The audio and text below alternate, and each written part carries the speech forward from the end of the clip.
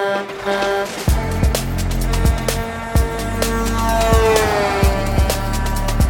got a family history of trucking. My mother's side of the family, I remember when I was a kid seeing pictures of my grandfather. He built a semi piece by piece, drove a truck all his life. My uncles, and then my father was usually spent most of his career as a fleet mechanic and managing fleet mechanics and stuff like that. So, and trucking, I think, is really attractive to me because of that. The two things: there is the control factor. I have control over my expenses and how quickly I want to dip my toes in. I don't have to take huge risks. I don't have to get a facility and things like that right off the bat. Right. I can do owner-operator, I can do it from home. And then the freedom is the second part. Hey everyone, and welcome to the podcast, Caution Wide Right. I'm Luke, your host, and today, shortly after Veterans Day, we're going to talk about one vet's perspective, Ted Danowski, who is on the journey of getting his CDL and starting his owner-operator business. And we will discuss his time in the military, why he's getting his CDL, how the training is going, and what he hopes his new career and business will look like. Then, hopefully in a future episode, we can discuss how it's going and sort of follow up what he's learned along the way. Ted, welcome to the podcast. Thanks, Luke. Appreciate it. Thanks for having me. Yeah, and so to kick things off, it was just recently it was Veterans Day, and let's start there. First of all, thank you for your service. Yeah, thank you. And I know that you were a veteran in the Air Force. What got you interested in the military, and what did you do? Oh, a lot of things. I think, like all of us boys growing up, and, we want to sort of glamorized on one end, you want to be a soldier and do those sorts of things. You see it in the movies all the time. Also my grandfather served in World War II. So, also there was, I grew up with just my dad, and so I sort of like needed to get out and do my own thing. Sure. And, there's all that stuff. So, it was just it was a way to gain independence right away, be on my own, earn my own way. And also it was a way to serve and do something I could be proud of. Yeah, totally. And, when you join the military, I'm sure you're talking to a recruiter and there's a lot of career paths. Yeah. What got you into what you did? Yeah, that was, so I started, I think a lot of us, young gentlemen, we, talk to the Marine recruiters first, right? That's the big, it's all hoo-ha and all that stuff. Totally. And I did that, and I was ready to go. But, my old man was like, why don't you just give the other ones a shot and just talk to them? And so I did that. I spent some time talking to every recruiter, talking about all the options. And, I always had a sort of an eye towards special operations and things like that. So, and the one thing I did notice was the Air Force recruiter was the one guy that wasn't chasing after people. So I was like, okay, that kind of like makes you perk up and think maybe there's something of value there that he doesn't have to sell so hard. Right. So, and I talked to the Navy guys about SEALs, and I talked to the Army guys about Ranger and SF, and then when I talked to the Air Force, and I didn't, like most people, you don't realize about pararescue and combat control. So I found that, and it seemed like a really good niche. The excitement of being able to go right from basic into tech school and follow that path. Yeah. Of course, the washout rates are atrocious, and I can talk about that later. But so I went and guaranteed. A lot of recruiting, like people don't want you to know that, but you can negotiate getting a guaranteed contract. So I had a guaranteed contract for combat control. I went in, nice. Tested before I went, and I got all kinds of funny stories about that. Tested while I was there too, but went to what they call an indoctrination course, and out of 54 of us, 4 guys graduated. I was not one of them. So again, atrocious washout rate. Yeah. TACP was opening up, which was this neat job where you get to work with the Army and do some fun soldiering stuff and call in Air Force firepower, which I thought was exciting. So I said, well, that's one of the reasons why I kind of left CCT or combat control, because I didn't see that as a guaranteed path, and it was too, and I was like, no turning back and going home and starting over. So I was like, okay, let me switch over to something a little bit, more relaxed, and it was like the Wild West with those guys. I mean, the TACP is like the cowboy. You're kind of like out of sight of the Air Force, and the Army's like, we don't know what to do with these guys. You're in a weird middle ground for sure. It's strange. So for those that don't know, so TACP, air control. So TACP stands for Tactical Air Control Party.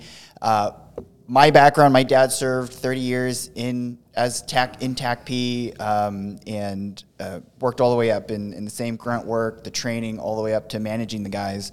And if you don't know what, control air power sort of looks like, I always think of the movie with Mel Gibson, We Were Soldiers, 2002.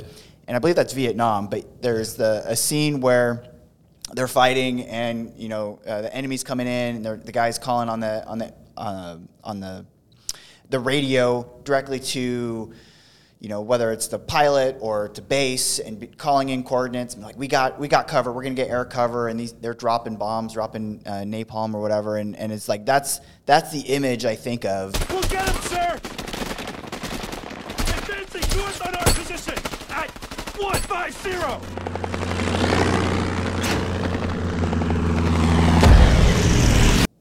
It's funny you talked about the movie with Mel Gibson. So we used to, so that's sort of the reason why we became, so back then it was called ROMAD, Recon, Observe, Mark, and Destroy. It was basically a radio guy that would follow a pilot who would come to the ground and get in a Jeep and call in airstrikes because, the Army was not trained directly how to handle Air Force assets, so they wanted, Air Force wanted Air Force people to handle those assets. So that's how it evolved. But you talked about that movie where they called in like Danger Close and all that stuff. So when at Drum, we used to get 3 days a week of live air. So I was calling in A-10s, which was I didn't, I knew when I was doing it, like, man, I need to appreciate this because when I leave and if I ever leave this career field and stuff, I'm never going to see this stuff again, right? No matter what we face, we have the advantage. Proceed, Charlie 5. Because we know what's coming. Let your flight clear talk. Copy. We'll take it from here.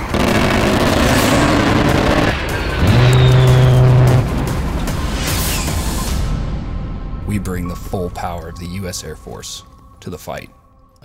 So we used to always, at the end of every session or every sortie, we'd call them in on our own position, like we were overrun, so just come in and rip across. So they would do a dry run over our position. And these, especially, I don't know what it was about the Air National Guard pilots. I think because they were all like, doctors and lawyers, and and they're mainstream. So like this was their weekend shot to just go ahead and be cowboys and have fun with the assets and multi-million-dollar plane, right?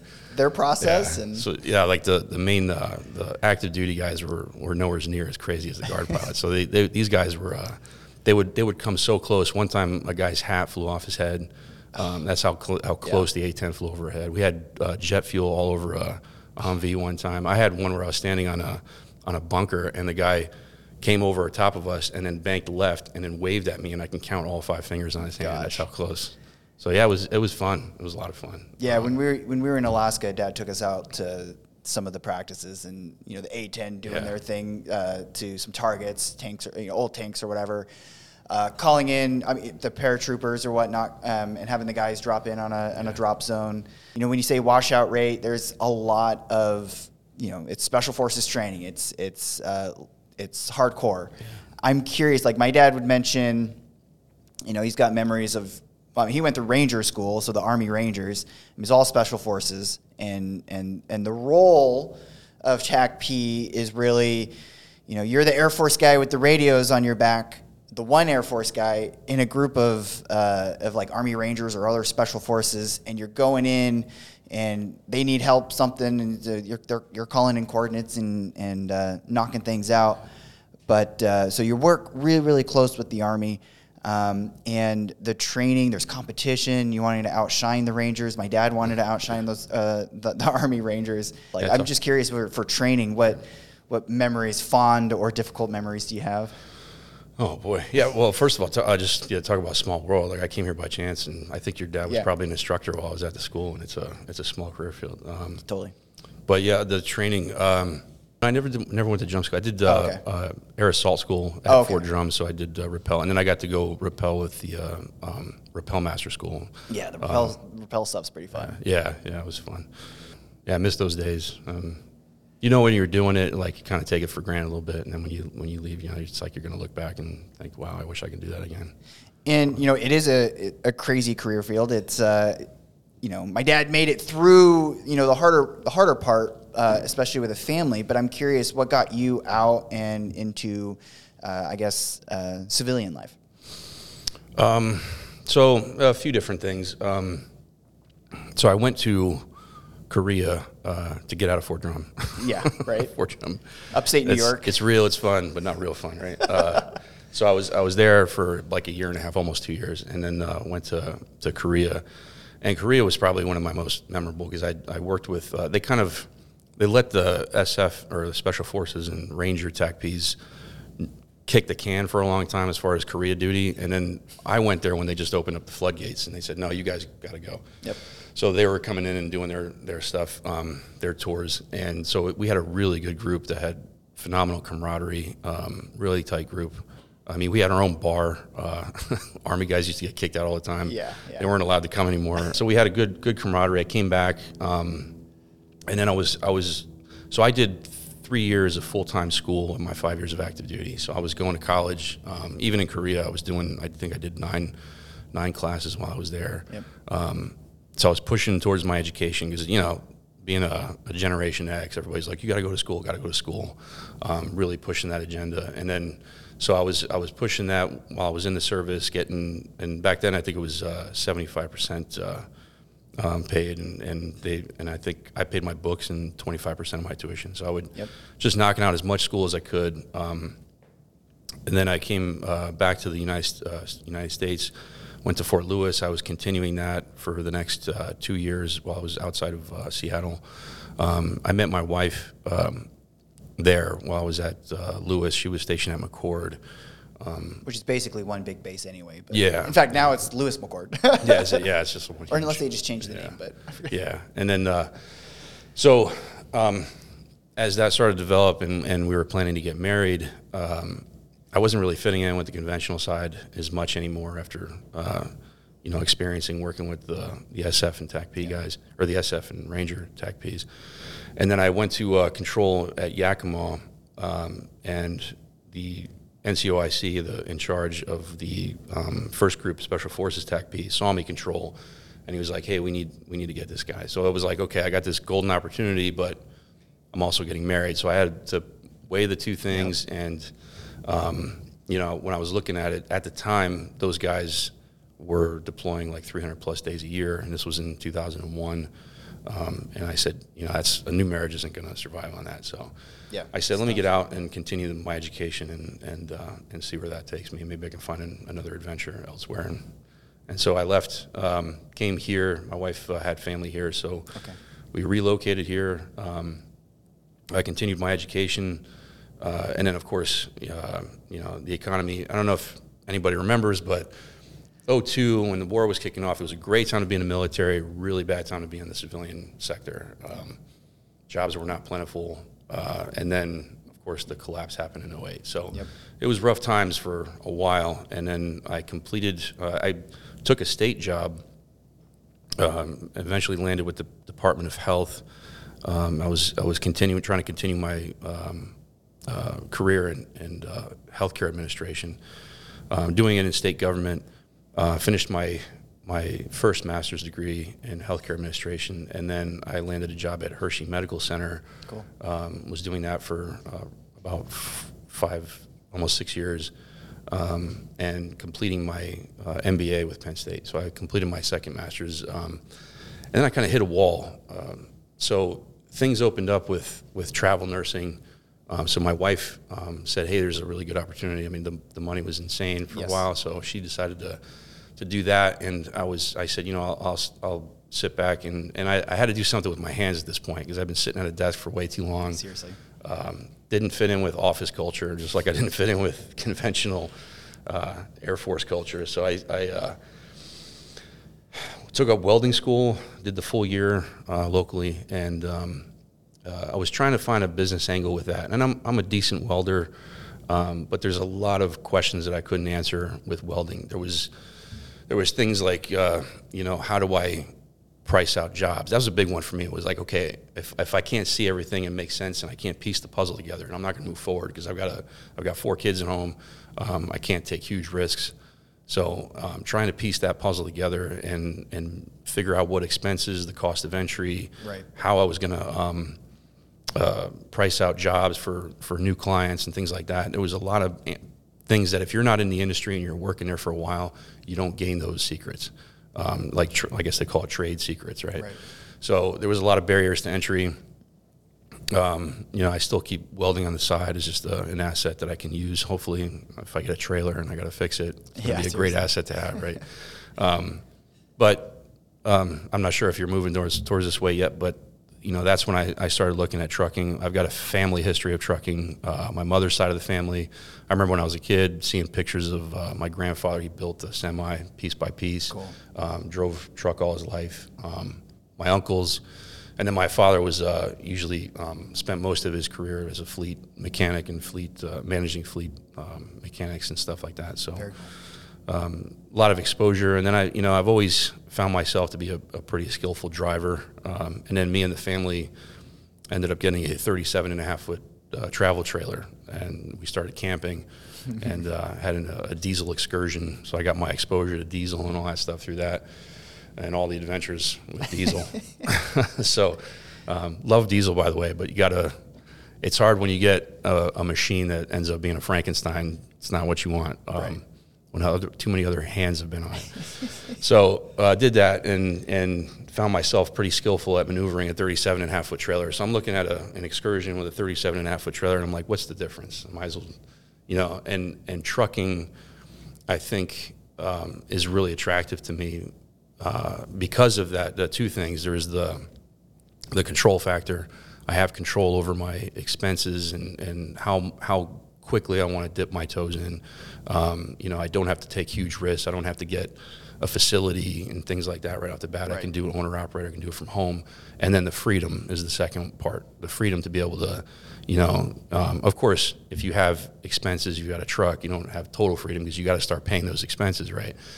But there's freedom, like if things go wrong, I don't have a boss that's going to fire me if I don't show up for work. I can say, hey, I've got something more important, or I'm not feeling well. I can do what I need to do and still manage a business and keep it hopefully afloat. That's where I'm at now. And, before we transition into, I believe you haven't gotten your CDL yet. You're going through the theory knowledge part and going to get behind the truck and do all the backing maneuvers and stuff like that. We'll talk about that in a second. But as far as, I guess, how skills translate into trucking, one of the big things is whether you believe in the driver shortage or not that the ATA likes to talk about in the trucking industry. There's obviously a shortage in quality drivers, and the driver turnover rate is pretty big in trucking. So the need for valuable drivers with good skills is always big. And one of the things that the government tries to do is pull in military veterans or those currently serving to consider trucking, transportation, logistics. Yeah. I'm curious, from your time in the military and then even after that, what skills do you see sort of translate well? What makes a veteran or someone who's served, what skills translate well into the logistics trucking industry? In the military, you get responsibility, both with very expensive assets, and you get it's hard to say. I don't want to say push beyond your comfort zone, but you're in a sort of controlled environment, mostly controlled. Correct. But you're pushed beyond maybe some of the things that you would have done without that atmosphere, totally. Right? Like especially in special forces. So I talk about air assault school, for instance. I remember sitting in line and we're all rappelling off the tower, a 40-foot tower, and this thing's like wobbling around, and it's like looks like it's overweighted with people lined up on the stairway, and you're clipping in, and you're responsible for getting from the top to the bottom without you've got a belay and stuff for safety and everything, but you're still in control and you're still managing something that for most people is just outside of their comfort zone. It's not like you get on an amusement park ride and it's just a totally controlled environment and you get all excited, but everything is in total control. Like, you're responsible for getting to the ground safely. So just that part, you're managing, how many thousands of pounds on the road, with other drivers, and you have to maneuver things and take responsibility and take control of things. And I think the military is a great, coming out of the service and having done stuff like that. And I even got a chance to drive a M113 when I was in the armored vehicle. Yep. That was pretty neat. So, you get exposed to a lot of things. And I was even, being a TACP guy working in the Army bases, it's always like a negotiation with the inter-service stuff. Oh, my gosh. Yeah. So, like, we've got a fleet of trucks, and then we're supposed to go to the motor pool and rely on the Army, but you bring your Air Force asset, and they've got a line of Army assets to fix. What do you think's going to happen? So what we end up doing is saying, hey, can we use your tools? And we go and, like, turn wrenches on our 6.6, Duramax in our Humvees. And I remember changing out alternators and doing all, changing tires and all this stuff. And, so you get exposed to the, the mechanics of a diesel truck and doing stuff like that. So that was my, I guess, the stuff in the military that made me more capable to do the trucking.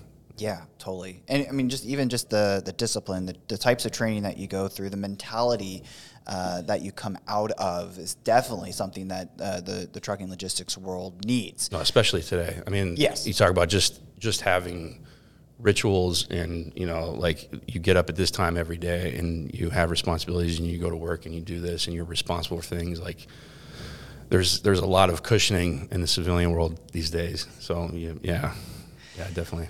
Totally. And so if you are considering getting your CDL and you're a veteran or you're currently serving, if you're especially wondering about pay, what programs are out there. I mean, the military's got tons of stuff. We wrote an article on our website, CDL School website, where it's like the 17 different federal programs that you can look into to help pay for getting into the trucking logistics industry. You can find that in the link in the bio below. Now, so getting your CDL, you don't have your CDL yet. You're right now going through the theory knowledge side, doing the training. Eventually, you'll get through that, get behind the truck, practice some backing maneuvers and other skilled maneuvers. I'm curious what as you approach getting your CDL, what's one of the more worries, for getting your CDL? As far as like getting through the training, getting through the training. What seems hard, what is hard, anything like that. I think it's pretty. I think the semi trucks are definitely intimidating. I think most people are probably experiencing that. Like you look at this massive machine where I actually at Drum, I had to drive a 5-ton, and I got to drive it like off road, like not dirt trail off road, but off road, like through trees and all this stuff. And I've got some neat pictures from that. But I remember driving the 5-ton, and that's like, as far as like visual, being able to see everything around you. There's a lot more, you can see a lot more with a 5-ton than you can probably a semi, because you got all these flares and all this stuff around. So that to me is probably the most intimidating thing, is like, okay, how do I, maneuver this thing where parts of it I can't see as I'm driving around and things like that. So you really got to have a sixth sense about the machine being an extension of you. And that's like when I learned to drive, I was pretty good at it because I sort of allowed myself to like feel the machine as an extension and understand where things were without seeing it. I'm not relying on, I can see that. I know where it is. I know where the other car is, and I can feel those distances and stuff. I seem to be losing that skill as I get older. But that's what the school is for, and that's what the training is for. We had a comment, I think yesterday, on one of our videos where it's like, one of the things, any of the backing maneuvers, one of them has to end inside a 3-foot box. Well, okay, I can't see the front, I can't see that box because the front of the truck, you're not gonna. You got to feel it, and it's like, how do you prepare for that? It's like, well, you just got to get in the truck and practice it. Yeah, and that's the whole point. Getting used to that spacing. Yeah. Totally. Definitely interesting. I'm curious, as you said you grew up in sort of a trucking industry family. When you think of favorite movies in the trucking, whether it's a trucking scene or trucking movie, do you have a favorite? Well, I've never seen Black Dog, so I'll just put that out there. Maybe that would change. I don't know. I've got to take some time to watch that movie. but I think over the top. I've watched that with the kids, and the kids loved it. That's like a classic from the back in the 80s and stuff. So Totally. There's so many good ones. I think that was a great. Actually, I was watching. It's funny because I was watching a documentary just recently about the guys who ran the production company that made that movie and the negotiations with Stallone and all that stuff. But the movie actually, I think at the time, because in going back to the training in the CDL, they talked about the history of how the deregulation in the 80s led to a lot of accidents. I think it was like a 20% increase in accidents at the time. Right. And truckers are starting to get a bad name. Like there was, people just said, you got a lot of these guys that are up all night and whatever they're using, things like that. There's a lot of, I think, negative connotation. And then that movie sort of made a more positive light for trucking, just because, like watching this single dad try to do the right thing and, making truckers look like, good people too. Yeah. So. Yeah. That's awesome. Yeah, one that I always toss out is Space Truckers. It's in 80s movies as well. God. It's a funny one. I hear about this. Oh, I know. It's a funny one too. You got to watch it. I've been pushing it on the channel, but this is something that I recommend. Truckers. And it's basically did that come out after Ice Pirates? Yeah. It's funny because it's like it actually does a good job addressing sort of the owner-operator versus sort of the corporate driver mentality, and totally bashing corporate drivers and stuff. Really? Oh, it's just, they're hauling space pigs. Oh, I gotta watch this now. It's hilarious. It's so much fun. Yeah. But Space Truckers. I'm looking this up. So I'm curious too. So obviously you grew up with some of the sort of trucking background, but did you do any research ahead of time, whether it's CDL, knowing what to expect? I know you got some driving experience, with something almost 40 foot long. Yeah. But what kind of experience or what kind of research do you do, or do you recommend doing getting into the industry? Especially, that's just getting your CDL, but then going into starting a business. Well, the business aspect, and I've seen, especially with trucking, like trucking to me,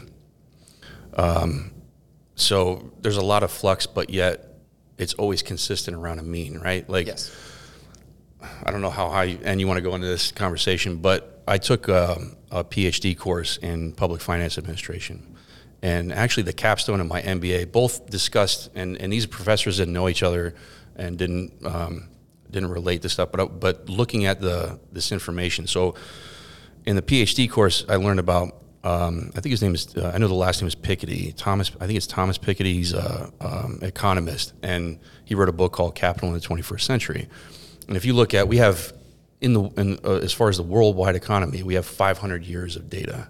And if you look at that data, it is a consistent 2.5% increase year after year for 500 years. So when you look at things like, and actually in the capstone, the related thing I saw was the professor had us look at some data for the gross domestic product in the United States going back 60 years. And the same thing, it was that same mean line, right? So you've got 2.5, basically the world has the capacity for 2.5% growth year after year, and that's consistent. So things like, commodities, when it comes to shipping stuff, when you talk about trucking, when you talk about housing, things like that, these are like, I guess you can sort of call them commodities, although I'm not sure how much commoditization is really involved in. But anyways, they sort of follow this line that they fluctuate, and they go with the economy, but they always stick to this line. So when it's up, it's going to come down. When it's down, it's going to come up. And I think, timing those things, this is why people fail, right? They don't time these things properly. So they're not, it's real nice and sexy when everyone's running into an investment, right? Yep. But the problem is, if you've heard about it, it's too late. The money's already been had. Like I always run in when people are running out. I did that with housing when there was the big crash, and I've done well because of that. I could have even done better looking back, but anyway. I hear you. Live and learn, but I still consistently did well because I went forward when everyone says, "No, you don't want to do that." Really? Okay, so that's when you bring the microscope down and you start looking at how things are working. So especially with trucking, it's the same thing. It's up and then it's down, but it's always following that mean because the growth is the same. So I think a lot of guys are either, when times are good, they're over leveraging, obviously, and then they're out there in the wind when stuff hits the fan. And that's the careful part. I'm always like I'm a risk taker, but I'm a calculated risk taker. So I'm always calculating as I move forward to make sure that I'm not, especially with a family and kids, I don't want to put them out there in the cold. So, that's my background and how I investigate and look at things is, looking at, where the market is in relation to that growth and how things are consistently and currently in the environment. And in that case, it's a perfect time because 2020 and COVID, you had, oh my God, everybody needs to get into trucking. Right. Everything needs help transporting. And then so people started coming in, the costs of trucking went way up, getting a, leasing or buying a vehicle or renting a vehicle. It was insane. Like I was looking at trucks and I always run whatever truck I'm looking at. I say, look, I've got my mechanics and I want that truck to be taken down to my mechanics to look at. And every truck they wanted over Blue Book and it needed like $15,000 worth of work. And I'm like, I can't buy things overvalued like that. And then, because I know once the other shoe drops, I'm going to be out in the way. And that's what's been happening. Yeah. We're in a freight recession, basically bottom, and that we're expected to get out of it. Q2, Q3 should be a good start uptick, and so again, it's that perfect timing to get in and get started, start building those relationships, and be ready for the ride up. Because everybody that's going out right now are the people that over leveraged and people that spent way too much on something that now they can't afford, and if you can get through it, on the other side, it's going to be good stuff, good timing. That's the thing. Yeah. Always making sure that you're sort of staging yourself so that you've got a consistent base that you can fall back when things don't work out as well. And you can still stay in business, right? You still want to keep in business because it's just the nature of it. It's up and down. So your new business, Hotshot Trucking, it's Aurelius Logistics. Mm-hmm. After you get your CDL, what do you sort of see as a success in sort of that 6 months to 2 year time frame? So I'm currently sort of a victim of my own success. So I last April I started the process with Lancaster Fire Department for a firefighter position. And I thought, okay, like a firefighter position, being able to do that would still leave me, open to be able, because of the schedule. I can do trucking on the side, which would be perfect. But the problem is, and now I'm in like the last less than 10 guys for like 3 to 5 positions out of like 150 we started with. So it seems to be going well, and if it works out, the problem I'm faced with is I got 15 weeks of academy. Right. So now I've got my dream truck that I found. I kind of like just set it out there in the universe, and it dropped in my lap, and for a price I couldn't deny. And so I got this truck, this beautiful truck. Luckily, I have another investment that's paying for that.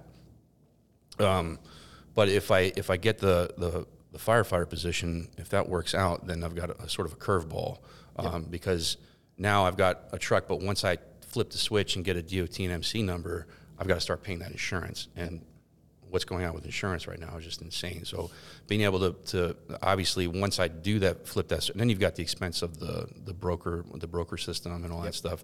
So that's a monthly charge. You've got all these expenses that all of a sudden fall in place. And if I'm not able to get on the road and start earning money to pay those expenses, I'm going to have to probably set that off a little bit until I get on the job, at least for that. So there might be a stall coming up, which is why I haven't progressed quite as quickly as I wanted to through the CDL. But that's where I'm at. Sort of if it works out, it would be great, because I can kind of live out my childhood dream of the firefighter stuff, and that'll give me some excitement that I'm missing since the military. Yeah, exactly. No, it sounds like fun. Camaraderie, excitement, and I think I'm in a place right now where I can give to that job what it needs. Yeah. So hopefully it works out. But again, I have to balance this stuff. I'm still definitely, Aurelius is still moving forward.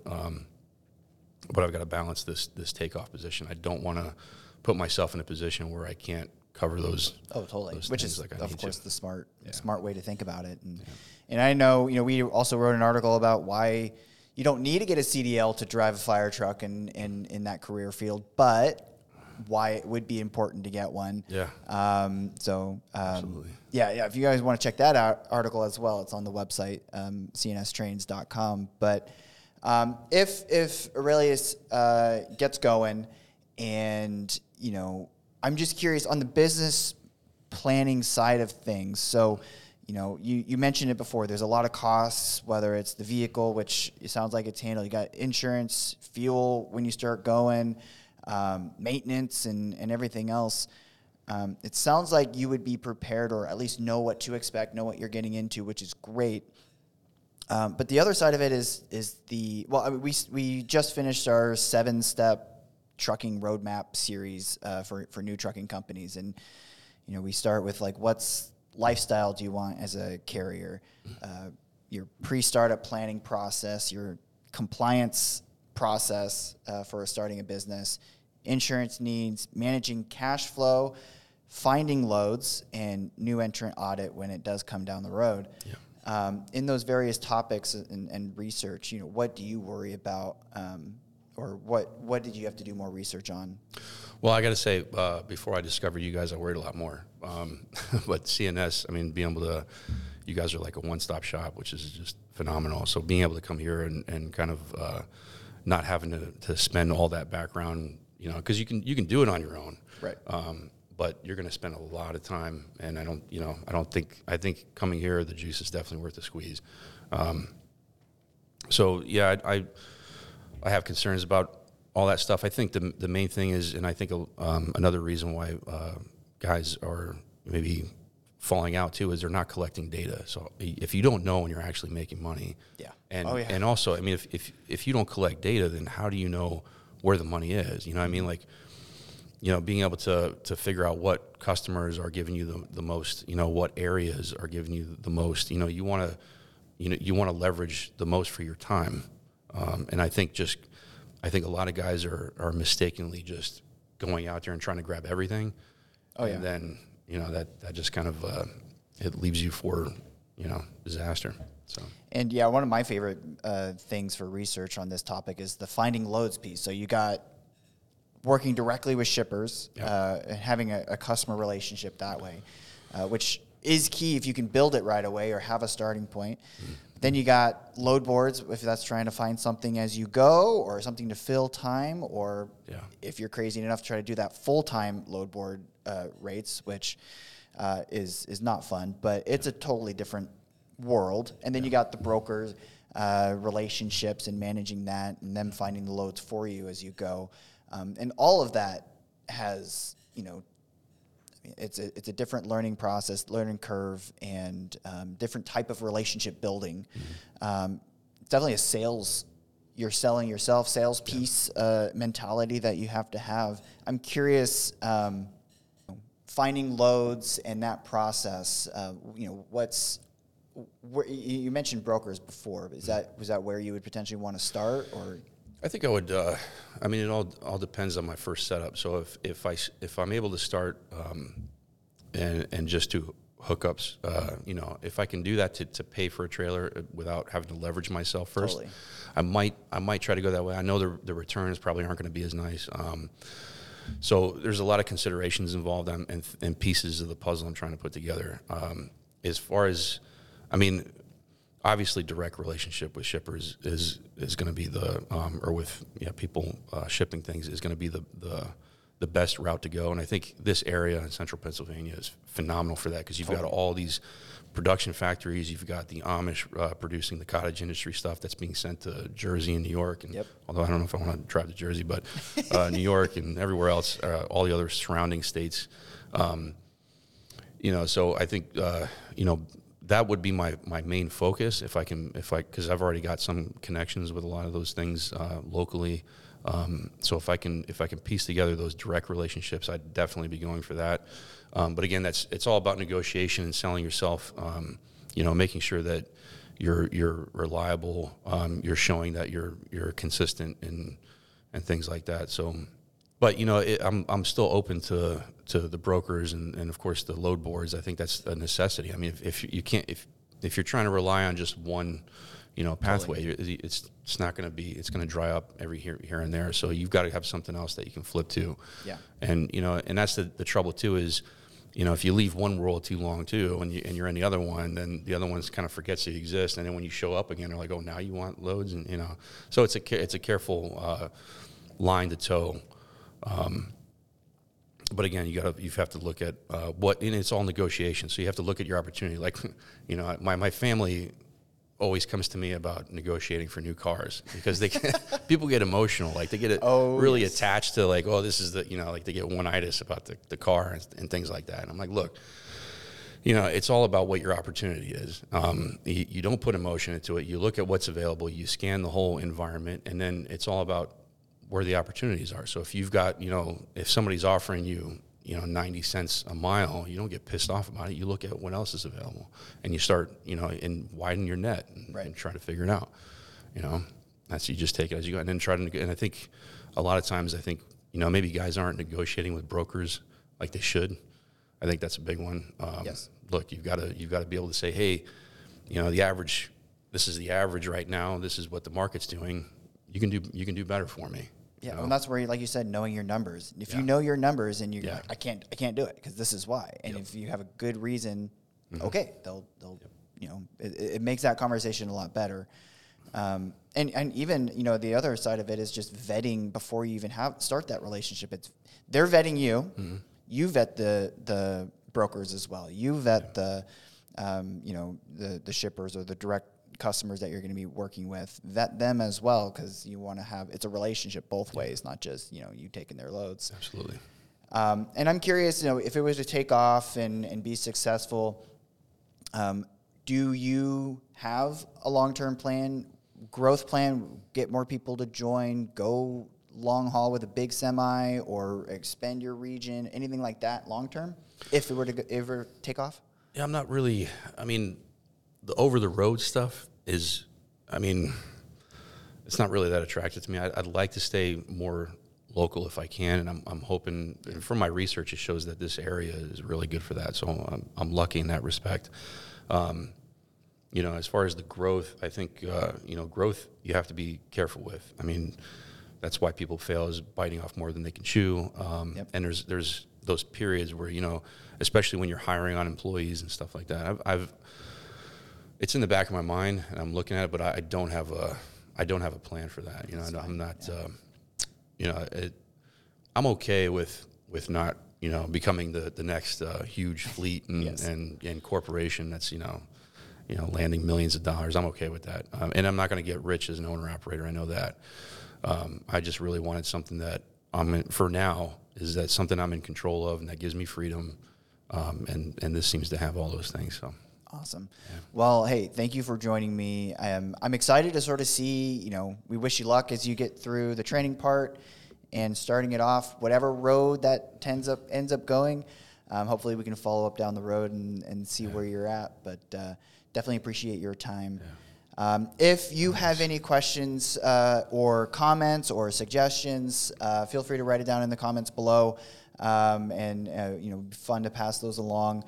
If you're looking to start a career in trucking or transportation, reach out to CNS. We help from the CDL school side for training, starting a new business, all the way to fleet management, safety, compliance, literally everything. And if you just want to learn more about the industry and what you're getting into, we have a startup roadmap series, which, I can put a card up in the corner, and we have I write hundreds of articles every year. We have articles that we write on the industry and things to think about. So go check it out. Get your knowledge base done. Find someone to talk to. If you don't have friends in the industry, if you don't have family in the industry, talk to someone. And that's going to be the other biggest piece there. But you can always give us a call, and we have links and information in the bio below. But again, we wish you the luck. Yeah. Hopefully everybody wish him luck as he gets through this process. And again, thank you for joining me. Yeah. Now, I would just want to say real quick, thanks so much for having me here.